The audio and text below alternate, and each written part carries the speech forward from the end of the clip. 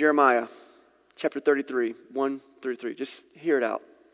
While Jeremiah was still confined to the courtyard of the guard, the word of the Lord came to him a second time. And this is what the Lord says. He who made the earth, the Lord who formed it and established it, the Lord is his name. He said, verse 3, call to me, and I will answer you. And I will tell you great and unsearchable things you do not know. Hold that thought. We're going to get back to it. What do you believe about prayer? Think about it. What do you believe about prayer? Do you believe that God actually hears us when we pray? Now I lay me down to sleep, or thank you, God, for this food, or dear Lord, help my Aunt Susie because she's sick. Do you believe that He's listening? Do you believe that God answers prayer? Are other people's lives actually impacted when you pray or when someone else prays? Are there things that have happened in the world because someone prayed about it, or things that didn't happen that might have happened because someone prayed to stop it? What do you really believe about prayer? That's just the looming question this morning I want to let sit with you. Does prayer really do anything? In my experience, I think the answer to all those questions that I just asked, and this is my experience, are yes, yes, yes, yes, yes. I believe in prayer. I believe that God hears our prayer. I believe God answers our prayer. I believe human lives have been changed because people have prayed. Prayer is a powerful thing. It's inviting the presence of God, the hand of God into the scenarios in our life. And so I want to start this morning with just this kind of, this phrase, and I'm going to let you chew on it. I'm going to say it because I believe it. I want to encourage you to believe it, but this is the phrase, that when we pray, God shows up with exactly what we need. That's it. That's the sermon this morning. When we pray, God shows up with exactly what we need. Let's talk about that. We've been in this teaching series for a couple of weeks now called Sent to the City. And it comes from the mindset that, several of the last sermon series that we have gone through has been just in preparation in our minds, because as a church family, we're about to do something that we've never done before. We're about to be in a building that we own on Sunday mornings. What does that do to our culture? What does that do to our church family? What does that do to our calendar? What does that do to how we actually do church together?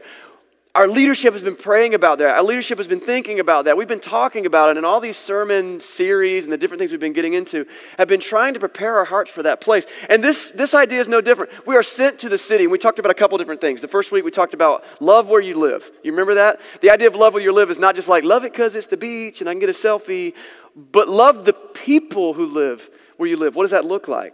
And we looked at the story of Nehemiah rebuilding a wall. And it was a crazy look at what does it mean for us to get active and kind of rebuild some things in our city. The second week, we talked about Mary and Martha, but the big idea was this.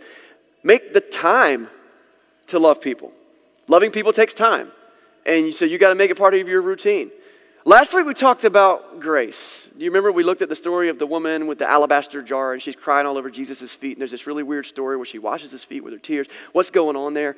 But we asked the question, what does it take for us to love messy people? In fact, we took a step back and said, actually, how dare we call anyone else messy? Because we're all a hot mess.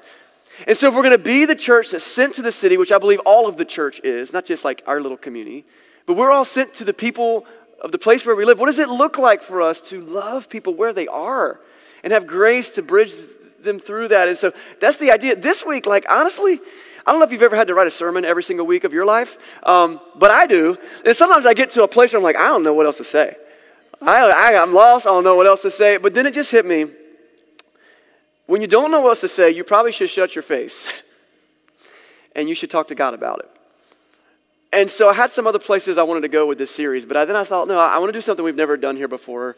You'll see in a minute that we're going to try it in just a minute. But the topic is prayer. We're just going to pray. But before we pray, which we are as a group today, don't worry, if you're really uncomfortable or you don't want to do this or you're a guest, there's stuff for you to do at that time too. But before we do that, I want to talk about prayer. I want to look at prayer because how dare we go into some great, movement of our own without inviting the presence of God to it? How dare we go into someone's messy life and be like, I got you, without saying, Lord, bring your Holy Spirit into this situation, guide us, help us not make boneheaded decisions, help us to move where you want us to move and be still where you want us to be still. right? So that's our heart. That's our goal. So today's all about prayer.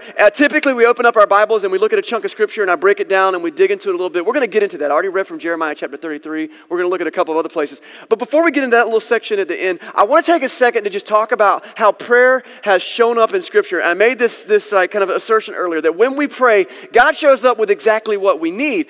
But here's the thing. That doesn't mean God always gives us what we ask for. You see the distinction? Many times your child might ask for a brownie, but you're like, really what you need is some cucumbers and some broccoli. Like, this is what you need. And they might not even like what you give them, but you give it to them because you love them and you're doing your best to know what's best for them. And that's what God does for us when we pray, when we approach Him. And so as you look through the Scriptures, you find that God shows up after prayer, but it's often in like strange and crazy and miraculous and wonderful ways and sometimes a little bit mysterious. Go all the way back to the book of Genesis. Let's talk about a guy named Abraham. Maybe you've heard of Abraham. Abraham is the guy that God chose to be the forefather of the nation of Israel. If the Bible is divided into two big sections, the Old Testament and the New Testament, all of it is basically the story of Abraham's family tree, okay? And in the Old Testament, what we see is that family develop. And God comes to this guy. He's very old. He and his wife are both close to 100 years old. And he says, I'm going to make a great nation out of you. And Abraham goes, that's great. But we don't have any children, and we're super old. And Sarah's like, no, thank you. Yeah, I'm past that time. But they talk to God about it. God blesses them with a child. And because of that prayer time, because of God's blessing, because of His providence also, but He shows up with exactly what they need. Now, it's a hot mess, if you know the story of Abraham. But through that process, God provides what the world needed. And this one child that grows into a nation. Fast forward the story a little bit more. You'll get into Genesis. You'll see over and over and over again where people are stepping in and asking God for very specific things, and He shows up. But if you go even further to the next book of the Bible, the book of Exodus, you find a guy named Moses. Now, Moses is in a boat where he is picked by God. By the time the Israelites, actually it's not even going to be Moses' story, it's really the Israelites that have a prayer. They are now a great nation, okay? They have become they're not super great. There's just a lot of them. The problem is the whole nation is enslaved. They're slaves in Egypt. A lot of you probably know this story. And so they're in Egypt, they're all slaves, and it says that they cried out to God, come and rescue us. What is that? It's a prayer. That's a community prayer. The whole nation is like, Lord, deliver us. And so God comes to this guy, Moses, and there's a whole story there that I won't even get into, but God uses this guy, Moses, to come in, and he delivers the Israelites from their enslavement. It's a big, big deal. One of the most powerful men in the entire world, Pharaoh, is just kind of stumped because God shows up with miracle after miracle after miracle, and the Israelites are set free. And when we pray, God shows up with exactly what we need, but the things that begin to happen for this nation are crazy. Because first of all, Pharaoh just lets them go, okay? But then they hit something called the Red Sea. Do you know the story of the Red Sea? So they get to the Red Sea, basically, Pharaoh releases them. They're like, okay, you don't have to be slaves anymore. And they all leave. There's hundreds of thousands of them. And then Pharaoh changes his mind. So when they get a little bit of a head start, Pharaoh sends his army after them and starts chasing them. And they're like, oh, shoot, there's an army chasing us. And we're not an army. We're former slaves. And they get to this big body of water called the Red Sea. Moses goes to God and says, okay, what do you want me to do? The Israelites come to Moses and they say, Moses, why did you lead us out here to die? We were better off back in Egypt. But through this communication with God, Moses understands, I want you to do something really weird. I want you to stand on the edge of the water. I want you to hold your walking stick up in the air. And I'm going to separate the waters. And if you've seen this story, you've seen the old Ten Commandments movie or the Prince of Egypt cartoon or whatever, they walk across on dry land. Like, what? And not only that, but after they go on the other side, the waters close in on the Egyptian army and they don't even have to fight them and they win that. Now, is that not the craziest way to answer a prayer? I'm thinking send in some helicopters or maybe just make the Egyptians forget what they were doing and they turn around and go back. But God's like, I'm going to divide. Now, here's the thing. I don't know if you believe in miracles like that. If you went over to the Cape Fear River, and I was like, dude, a couple thousand years ago, this thing split wide open and a whole nation walked across it. You'd be like, okay, you're crazy. But it's consistent with so many other stories we see in Scripture. God shows up with these amazing, miraculous deliverance pieces. Okay, so that's the Israelites. That's the Red Sea. If you continue reading their story, it's story after story after story where basically they hit a hard place and they go to God and cry out and they come to Moses and complain. So just a little bit later, they get to this place where there's undrinkable water. I think it's called bitter water. So they get to this bitter water place. There's hundreds of thousands of people with no drinking water. That's not good. Moses goes to God with it. He says, here's what I want you to do. It's this crazy story. You should go read it. He's like, I want you to take this like piece of wood. I want you to throw the wood in the water. If you do that, the water will be sweet. Like, I don't know if it was like a big sugar packet that he threw in there. Like, I don't know what made the water from undrinkable to drinkable, other than Moses' faith and God's provision. But God shows up with exactly what they need. So as you look to the Old Testament, you just see a lot of stories like that. Where it's like, what? That's not how I would have done it. But God shows up. Fast forward several more generations, you get to a guy named Elijah. Okay, Elijah is one of the great prophets of all time, and he's got this, the presence of God's Spirit is in him in a major way. He's part of some crazy stories. But Elijah finds himself in a battle. Now, this is a time period where the king at the time is actually killing off the prophets of God strategically. Now, you hear about this religious persecution in places like India and North Korea and China and stuff like that, where people are coming in and like taking the leaders of the church and killing them. That's essentially what's going on here. They're taking the teachers, the prophets, the people who are kind of leaders of the community of faith and killing them. And Elijah finds himself as one of the few that are just kind of holding on. And he comes against this group of prophets of a demonic god called Baal, or Baal, B-A-A-L. 450 of them, one of him. And they're like, ha, so you worship this God of the Israelites, huh? That's kind of crazy.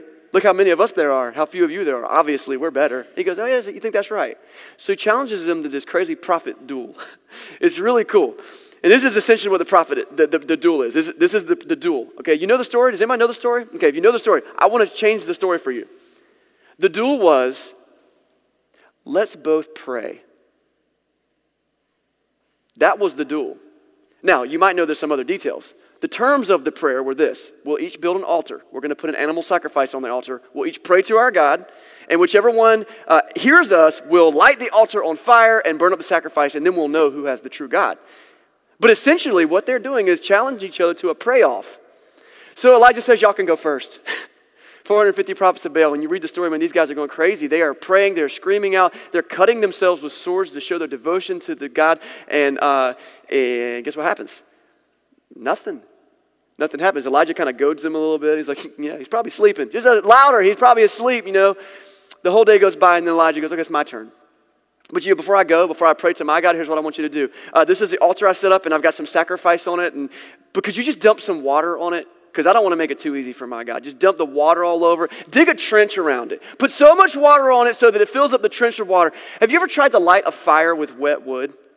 I was camping with Boy Scouts on Friday night, and it had rained right before we got there. And our poor guy, Cameron, I was like, Cam, can you go start the fire? He's like, yes.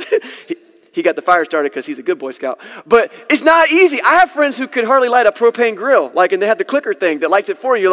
It's hard. But Elijah's like, I want to prove to you that this is no, smoke and mirrors. He prays fervently to his God, our God. It says fire comes down from heaven. It consumes not only the sacrifice, not only the wood on the altar, but all the water in the trench. And the prophets of Baal are like, dang. That's a paraphrase. When we pray, God shows up with exactly what we need. And it didn't stop in the Old Testament. You get to the New Testament, I could go story after story after story. We spend a lot of our time on Sunday mornings. In fact, starting next week, we're starting a brand new series where we're just going through a series of Jesus stories so we can get to know our Savior some more. But people pray and amazing things happen. Sick people are healed and financial needs are met and prayers for protection are answered, and all of this because people prayed. Now here's the thing. It's not just in the Bible that we see prayer answered. We see it in our contemporary life, here and now. Since I've been a Christian, my life has been a continual stream of learning what it means to see answered prayer. And I've been confused more times than I can count. But I've also seen things that are just incredible, and I've seen personally stuff happen in my life, needs just being met. I can think of times when my wife and I had a specific financial need, and then all of a sudden a check literally shows up in the mail with the exact amount we need, and you're like, what? And I know a lot of you have had some of those stories. I had a friend recently who was having some serious problems financially. It was a car issue, and then out of nowhere, they got a tax return that was exactly what they needed. I think God works through tax returns. I don't know what else the IRS is for, if not for God to be like, and these things happen. I was trying to pick the number one story for that, but I decided to go back to maybe the first time I remember this happening. I remember being with a friend she had destroyed her ankle playing basketball. And she was a senior in high school. She had a scholarship to go play softball her freshman year of college. And she went to the doctor, and they were like, man, your ankle's destroyed. We're going to get you set up for now. You're going to have to come back maybe tomorrow. We're going to have you meet with a surgeon. We're probably going to have surgery. And basically, the long story short was like, you're probably not going to get to play ball in college. Like, you're probably going to lose your scholarship. Like, that's just what she was fearing. Now, I don't know what happened next exactly. I also don't know if God cares about girls' college softball teams or scholarship. I'm sure he has a position. It probably depends on the person. But what I do know is that I was there when that girl came in and a bunch of people, faithful people, began to pray over her ankle. I'm a teenager, so I'm just watching this like, what's going on? And people laying their hands on her ankle and just praying and praying and praying and praying. And the next day she goes back to the doctor. The swelling had gone down considerably. The doctor starts looking at it, examining it, and it's like, you sure we got the right x-rays yesterday? And they start checking it again. They do another x-ray and says, I don't think this injury is as bad as we thought it was. I think you just need to stay off it for a couple more days and you'll probably be fine. I can't tell you what happened. I can only tell you what I saw. I'm the biggest skeptic in the world. If you told me a story like that, I'd be like, oh, yeah, but what really happened? Like probably just coincidence, right? Like just bad equipment at the first time. I don't know.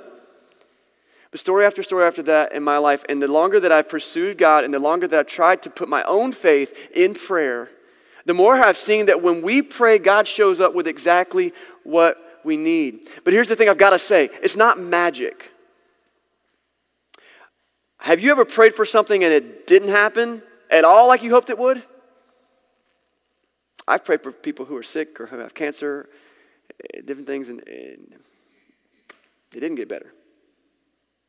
I've prayed for financial needs to be met in people's lives or people to find jobs, and it didn't get met the way that we had hoped it would get met. And I know that this is a sticking point with a lot of people with their faith. Because God, if you're so powerful and you're so good, why don't you just fix everything all the time? You ever wondered that? I've wrestled with this a lot. I've said it in tears with more than one friend, going, I don't know. And so I'm going to give you my synopsis, my teaching on what happens in those times. What's going on in the background? Okay, why doesn't God seem to show up with what we ask for? Why does some people not get better? Why do some needs not get met? Okay, you ready for this? I told y'all we should be writing notes. You're going to want to write this down. Here's the answer that I got. I have no idea. Just being honest. I have no idea why sometimes it doesn't work out the way that we hope that he does.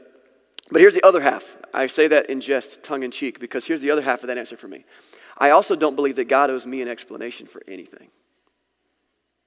How dare I go to the creator of the universe and be like, why? Gimme. Because I think the God of the universe looks down at me and says, okay, I have bigger plans than you could know, okay? In fact, I think about what the prophet Isaiah said in Isaiah 55:8. He says, for my thoughts are not your thoughts, neither are my ways your ways. But consistently, what I see is that maybe God doesn't always give us exactly what we want and what we ask for, but he shows up with what we need. What has he done about it? I think he has done some things about it. I can think of 3 things that he has done. Like, it's like, why didn't you fix this? Why didn't you answer this? He's like, well, I have done something. The first thing that I think he did was he came to earth to get in the mess with us. See, as a result of sin in this world, there is a brokenness. It's a domino effect of brokenness. Our bodies were created to be perfect, but we're not perfect anymore because of the domino effect of brokenness. Families weren't supposed to be that we sometimes see them fall apart. They weren't. Things in this world I believe there is a tangible result, a consequence of the spiritual fabric being ripped by sin. I can't put it into words. I can't measure it with a ruler. But if you don't see it, I don't think you've been paying attention.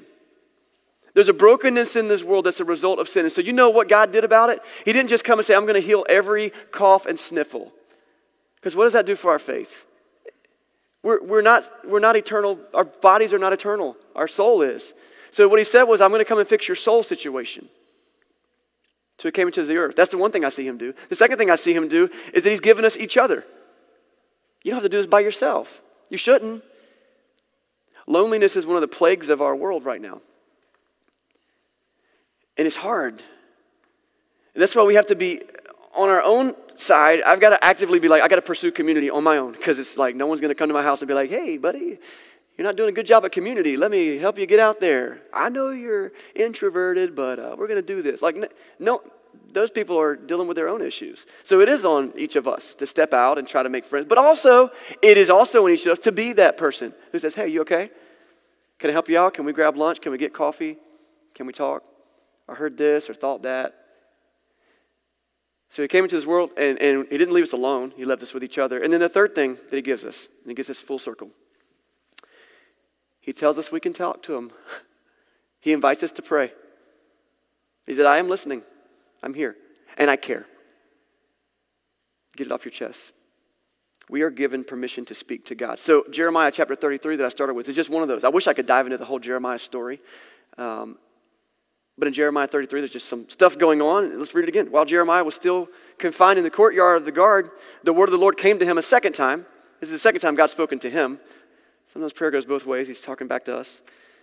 This is what the Lord says. He who made the earth, the Lord who formed it and established it, the Lord is his name. This is what he said.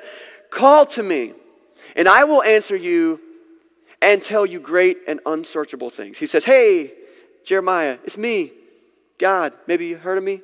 And I love how he kind of gives himself some credentials. He who made the earth, the Lord who established it, the Lord is my name. Like, that's great. And he's like, oh yeah, I've heard of you. I'm a prophet. Call to me and I will answer you. And I will tell you great and unsearchable things. So, in just a couple minutes, what's our takeaway? I think that this little passage in Jeremiah teaches us three things, like incentives to pray. And this is what I want to do this morning. I want to tell you those. And then I want to actually invite us to have an active prayer time right now. Handful of you already know that I'm doing that because I've told a bunch of you. Some of you might not know, and I want you to prepare your heart to just think about what is it I want to talk to God about. No one's going to make you get on a microphone or stand in the light or anything, but just have an opportunity to do this because I don't think we do it. We don't pray. We're not good at it. What are the three incentives to pray we learned from the Jeremiah passage? The first one is this. He says, call to me. He gives us an invitation to pray. Number one, he invites us. Call to me. That invitation is the same thing that Jesus echoes, by the way. If you think, well, he was talking to Jeremiah. He wasn't talking to me. Well, Jesus says it. He says, ask and it will be given to you. Seek and you will find it. Knock and the door will be opened. For everyone who asks receives, and everyone who seeks finds, and to him who knocks the door will be open. He's just saying, look, I'm a good father and call on me.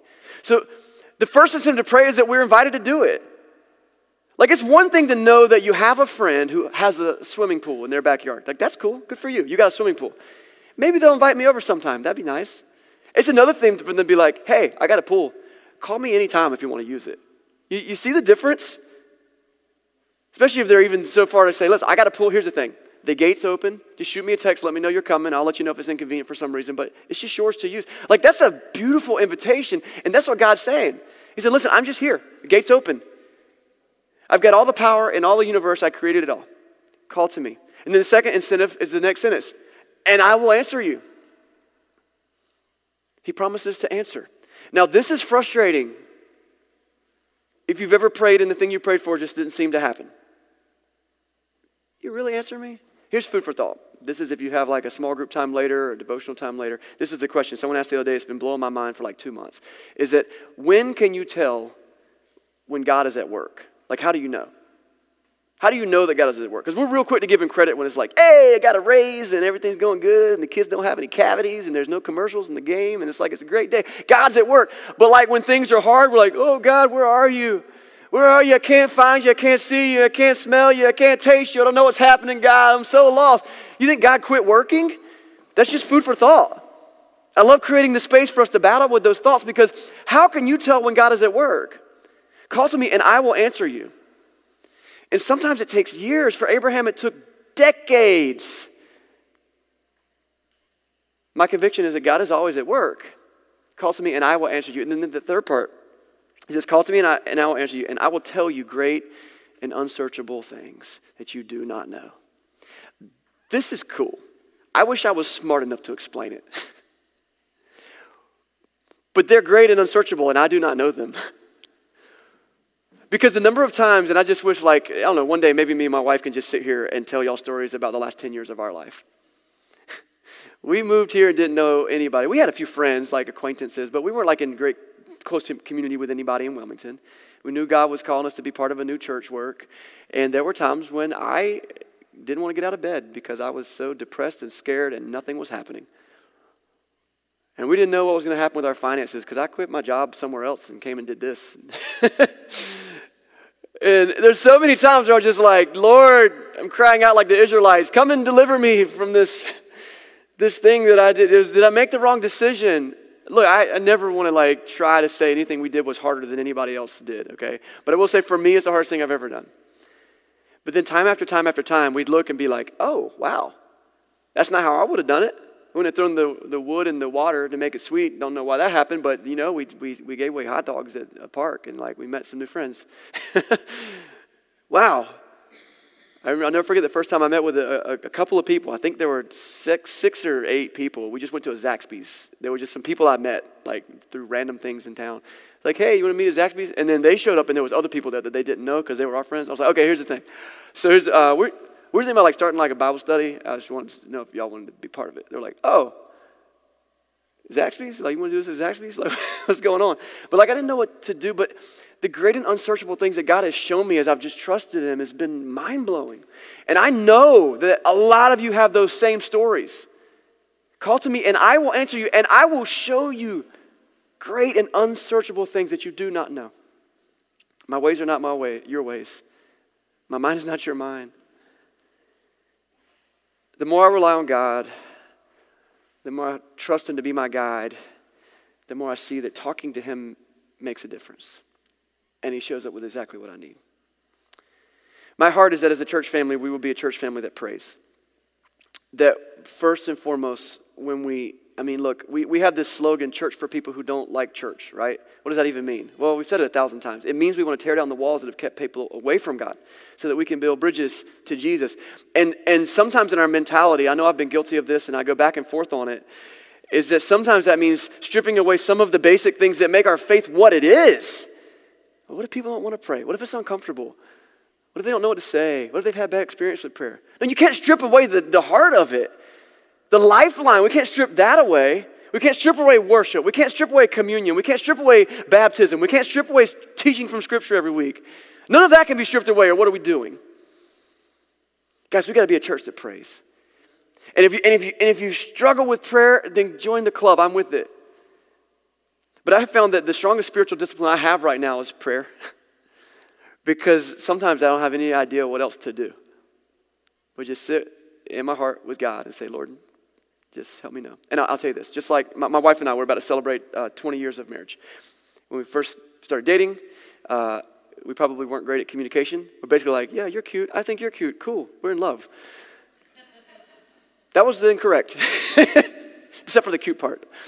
But the longer we spoke to each other, the more we understood each other's hearts. And the more I can understand when I'm going the wrong way or things aren't going well. And that's how prayer works too. But you just got to do it. And if you want a magic dart that fixes it in one day, I'm sorry. You're in the wrong group. Faith takes time. But don't give up on it. So we're going to pray. My heart is that we pray like this. Philippians 4:6 says this. Do not be anxious about anything, but in every situation, by prayer and petition, and with thanksgiving, present your requests to God.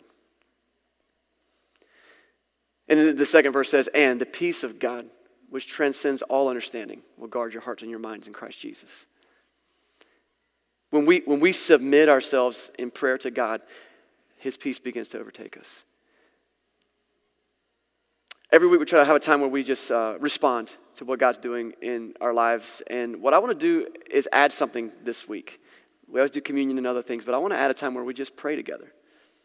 And so here's what I'm going to do. I'm going to have a prayer with us right now. The band's going to come up on stage. They're going to get a little sound going because we're Americans and we can't stand silence. But we're going to get a little sound going so you get your head in a good spot. And then I'm just going to walk us through a little prayer time together. My hope is that when you get up, a lot of you are going to probably get up and do communion and do other things, that you'll try to gravitate towards a group of 3 to 5 people. You do not have to speak out loud and pray out loud with a group of people today. You don't have to do that. No one's forcing you to do that. But I hope that once you get in a group, you'll kind of elect a leader. And who's going to be a leader in our group and just kind of be the person who guides some time. I'm going to give you 2 or 3 prompts. and encourage you to just talk about it, and then maybe one person pray. And then if in that time you have other prayer things you want to bring up, you can pray about that. And I'll walk you through that in just a second. But let me just start by beginning this time with prayer. Will you join me? Lord, I thank you for this day. I thank you for the peace that you give us and the grace knowing that we are not good enough all the time. We're not perfect enough ever, but you are sufficient for our needs. You always give us what we need. And Lord, I pray a prayer of healing over my heart on the times when I've prayed for things and I didn't feel like I saw anything different happen. But also let me be humble enough to know that you don't owe me an explanation. You are God. Allow me to step into your presence and just know that you love me. And you show me your love through Jesus, and you show me your love through this community, and you show me your love by just inviting me in. And I pray over the next few minutes that as we lift up our hearts and our voices, that this would be a new thing in each of our hearts, that we will, like if we want to tear down the walls that have kept people away from God, that one of the walls we tear down is our own, like the mask that we wear, that we put between each other and that we put between ourselves and you. We'll just tear that down and we'll say, Lord, you help. Like the Israelites, cry out, deliver us. God, you are good. We love you so much. We pray these things in Jesus' name. Amen. So at the end of our teaching every week, we have a chance to respond. And so what I want to do is open up first talking about if you're here today and maybe you're a guest or you're just taking some very first steps in your faith today. You're just here and you're like, oh man, I showed up on group prayer day. To know it's okay. This is a safe place. And whatever's about to happen, you're welcome to just stay in your seat as a response. No one's going to look at you and be like, what are they doing? No, we're actually just celebrating that you responded in that way. And I want to encourage you that maybe you tried to pray just from your seat. Lord, I'm here. Help me if that's why you came. Also, we'll have communion available. There's stations to my left, my right, and in the rear. And you might want to go there first. This communion is a reminder. This coming Friday, Good Friday, is our annual celebration of this thing we do every week through communion, which is when Jesus sits with his closest followers and he has a meal with them and he breaks bread and he says, this is my body and it's broken for you. And he prays over it and he takes the juice. They have wine. We use grape juice. But he says, this is the fruit of the vine. This is my blood. It's being poured out for you for the forgiveness of sins. And so we have these emblems that remind us of that big first step that God took, to come into our lives and give us connection with him. So I want to encourage you, if you do communion, if you want to try communion, go to the stations there, have communion. There's a little trash can right by the table if you want to throw away your cup, or you can kind of do it at your own pace. But then from there, if you want to be bold, if you want to be crazy and brave, just gather with a group of people. 2, 3, 4, 5. Probably more than 5 is going to be a lot and it's hard. And we're just going to hang out here for a minute. There's time. And I want to invite you to kind of elect a leader amongst your group. If you're just that go-getter person that says, I'll do it. Just do that, because most people are not. Say, I'll do it. So let's begin by allowing us to go to a time of communion. So if you're a Venture Church regular and you want to break the ice so it's not awkward for any of our guests, make your way to one of these communion stations and let's just begin a time of reflection and prayer.